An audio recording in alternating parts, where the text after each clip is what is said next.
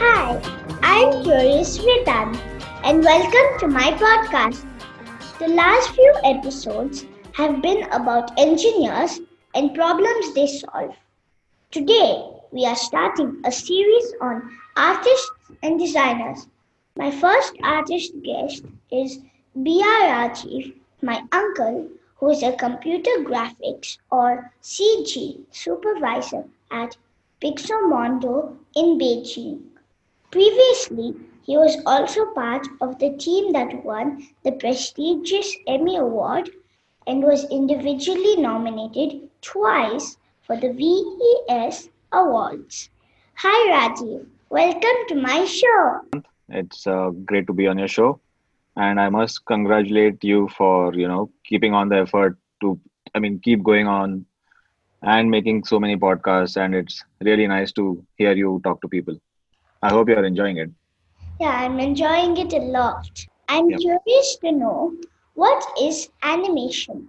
animation in simple terms is anything that moves. Like anything that moves, you call it's pretty much anything that has life to it. In simple terms, that's what you can call animation as. And but in terms of what we do on the computers, it is something. It is like a digital representation of what you would see around you. Like people walk or people perform certain actions. Cars move, plants sway. So every little thing that moves can be created digitally, and that's what we create on the computer. And when I mean digitally, it means that we do it on a computer, and hence it's called CG, computer generated. Interesting, very interesting. What are the different types of animation? Animation can be broadly classified into two two separate categories. One is 2D and one is 3D. 2D animation is what you see in, for example, Tom and Jerry and Mickey Mouse. And those were that's how traditionally animation started, wherein people used to draw frames out and then color it. So frame is every image that they draw is called a frame. And so that's how it used to be done back in the day. Then technology is improved, and even 2D animation, the way they did it, improved.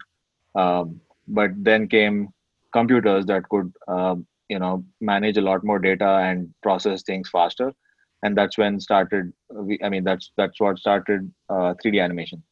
3D animation is something that is done completely in the on the computer, and the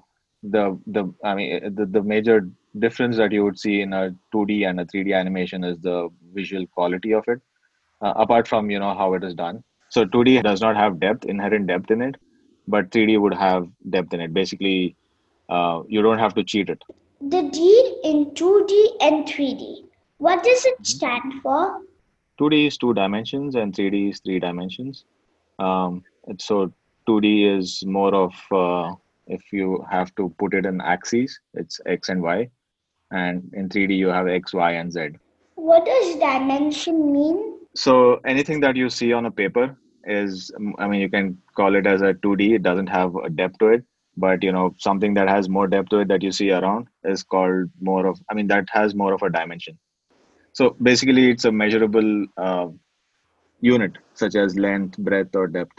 If you take a piece of paper, that would have just length and breadth. If you take a box, it has length, breadth, and depth. So the same logic applies to 2D animation, where everything is just moving in, let's say it's just moving in length and breadth. But in 3D animation, it has length, breadth, and depth. So now 3D also can be uh, taken a step further, where you can have one image for every eye. That's what you wear those glasses for, right? So that is also called 3D, but it's also called stereo. So stereo is basically your uh, showing one image to the left eye and a little image that is slightly offset to the right eye. So that's also called 3D, and that's what you go see in cinemas where you wear those stereoscopic glasses. In a few glasses in the cinema, I've seen Hmm. that one side is blue and the other side is red. Why is it Yeah. like that? So those kind of glasses are called anaglyph glasses. Yeah. So again, basically, in very simple terms, that is just to differentiate what goes into the left eye and what goes into the right eye. So in the real world, the one of the main reasons why you see depth is because your eyes are offset. I mean, there is the nose between the eye, so your left eye doesn't exactly see what your right eye sees. There is a little bit of a change. I mean, you can do that by shutting one eye and seeing. So that's what creates depth, right? And that's the same kind of logic that people try and apply in the theaters when they show you movies that are stereoscopic. So that's why when they try to do it, it's more to, recreate that offset between both the eyes. So both the eyes don't see the same image, but they see a slightly different offset image. Where all is animation used? Animation is used in many, many places. It is used in films, it is used in educational videos. It's also used in architecture.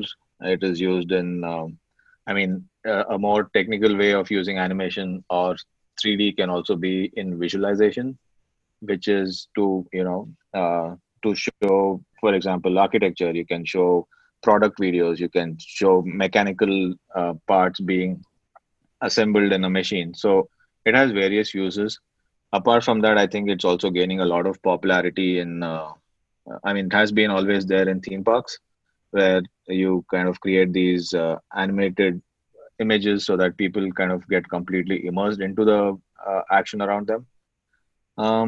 It's also gaining a lot of potential in, augmented reality and virtual reality, wherein you wear those um, glasses and then VR glasses, and then you are virtually in a different place.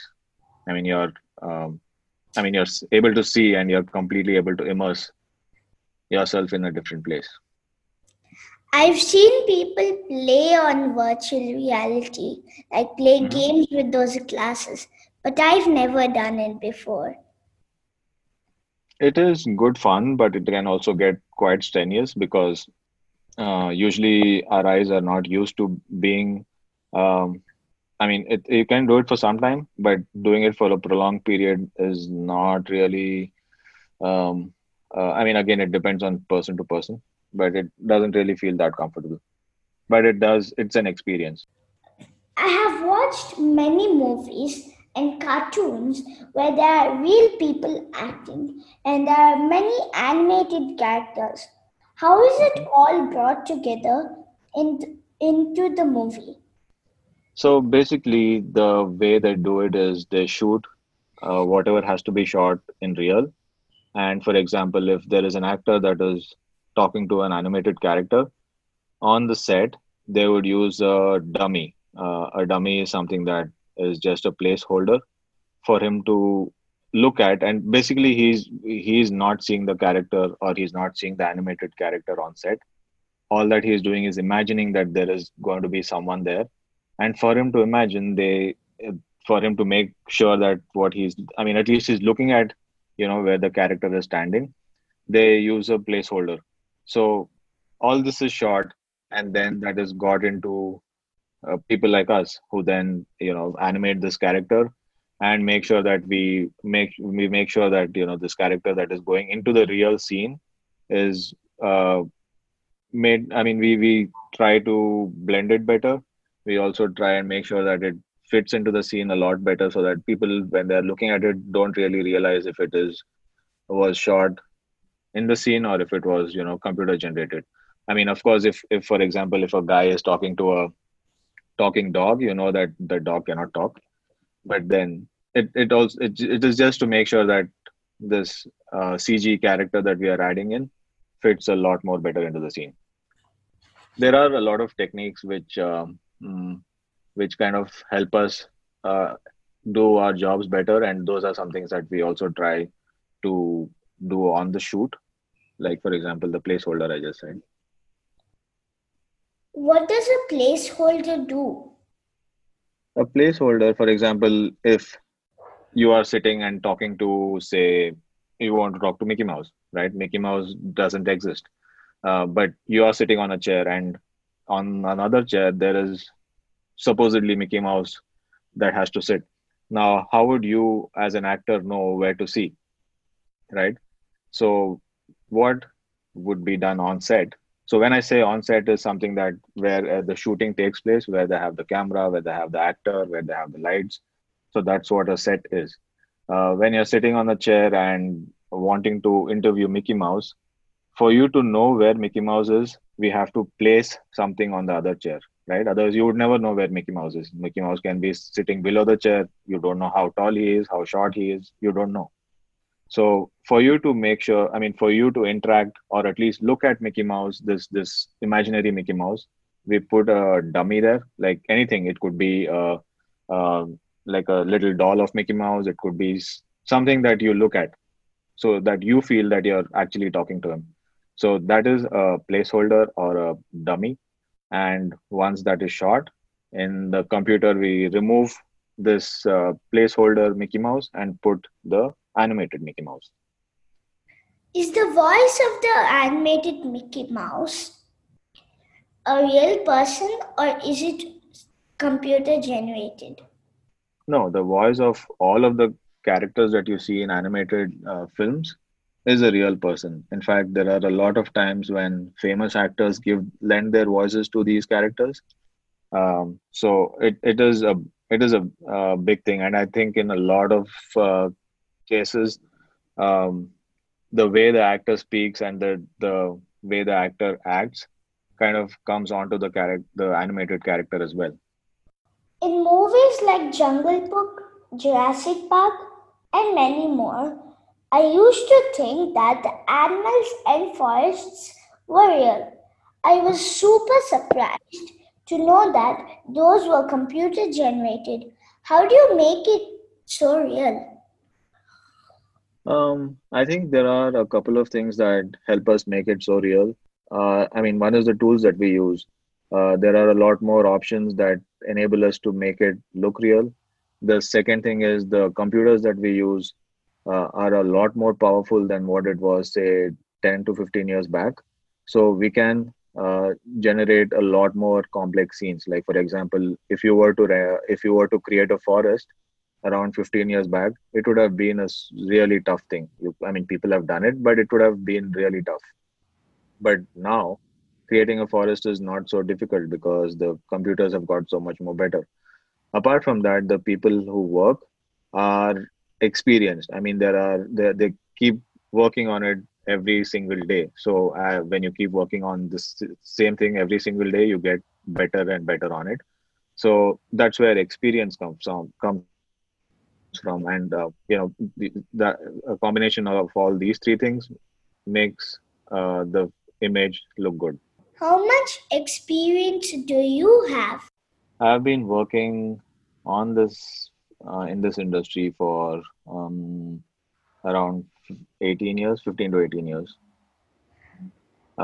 In those 18 years, I have done a little bit of gaming. I've worked on a few films. I worked on a few. I mean, when I worked on films, I worked on animated films. I worked on visual effects films. I also worked on theme parks. So, I mean, it's good fun to try out different things, and I'm happy to do it. Wow, 18 years is a lot of years. Yes, so long. How is the voice made to match the lip movement and expression on the face of the talking characters? Good question. So the people who bring these characters to life, that is, add in these expressions or add in the movement in the character, are called animators. So animators have a special skill that they really focus on uh, the human nature or the animal nature as to how does it behave, how does it walk, how does it run. So they literally focus on that. And again, like I said, because they keep doing it so much, they keep getting better and better. Now, the way they match is that, for example, if it is Shrek, right? The voice of Shrek was given by an actor called Mike Myers. So um, when they are recording his voice, they usually also shoot a video of him. So that video provides us a reference for the animators. They look at the video and they kind of see what kind of an expression that the actor has and try to create the same thing in the computer. Apart from that, there are a few rules that animation generally has in terms of, like for example, like a few expressions, like, blowing a candle. So you would have a certain expression to blow a candle, and then you have certain phonemes. So these are a set of rules that they follow, as well as they look at the reference video of the actor that has been shot, and then they try to recreate the same thing in the computer. How easy or hard is it to convert all of the stuff that the actor is doing? It is time taking for sure. I think one thing which is very common in all the people that I've met and very common in my industry is people just want to do it. So, it takes time. Like for example, if we were to do a full length feature film, it would easily take a, year or two, depending on I mean, it could take between anywhere between a year or two or even four sometimes, right from the time the story is being written and then the final release happens. So, yeah, that's about an average time it takes. Can you name the movies or shows that you have worked on? Which is your favorite? To name a few, I worked on Tinkerbell at the very beginning, and then I worked on Disney Planes. I mean, Tinkerbell and Planes, both of them are Disney's. Then I also worked on regular visual effects work for Tron. I worked for Game of Thrones and a few other theme parks. Theme parks in China. I worked on theme parks in South Korea. My favorite has to be Game of Thrones, because I mean, I personally enjoyed watching that show, and I mean, it was great to be a part of it. I love all those movies. Thank you. What made you choose to be an animator? As a child, what did you want to be? As a child, I always wanted to do something creative. I think that also came by because my dad is an architect. I I mean, and I knew that that was something that I was good at. I mean, I like to draw. I mean, I like drawing more than, studying or, going to a math class. So I kind of was inclined more towards doing something creative. And animation actually happened by accident. I had no plans actually to come into animation.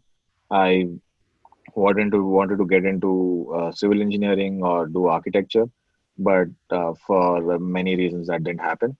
But then I joined a course that taught me website designing and multimedia. And towards the end of the course, I saw this. I mean, this software was that I started using in animation was part of my curriculum, and it was towards the end of my course. And when I first saw this, I was completely blown away because um, using this software, I could create anything that I want. So basically, I could create my own world. I could create literally whatever I wanted. I could create cars. I could create like a city, and that made me really, really, really attracted towards this because I could literally play God. um, and so that opened up this whole new door of getting into animation, and I think it has been a great journey. What are your hobbies? I mean, indoor hobbies mostly revolve around playing computer games and watching movies or TV shows. I also love photography and traveling and listening to music. When I was younger, I used to draw a lot. That's something that I've been trying to get back to, but let's see. Even I like drawing, listening to music, and also playing video games. Awesome. It's fun, no? Yes, very fun. Which game do you play now? I play all sorts of games. Education games, racing games, Lego games. Thank you so much for coming on my show. No problem. It was great fun to be on the show, Vedant. I enjoyed speaking to you a lot. Dear listeners, follow my Facebook page, Curious Vedant, to get updates on the upcoming episodes. To listen at leisure on your phone and get notified about future episodes, subscribe by searching for Curious Vedant wherever you get your podcasts, such as Apple Podcasts, Spotify, Stitcher, Google Podcasts, and many more. You can also listen to my show on CuriousVedant.com. Thank you for listening to Curious Vedant.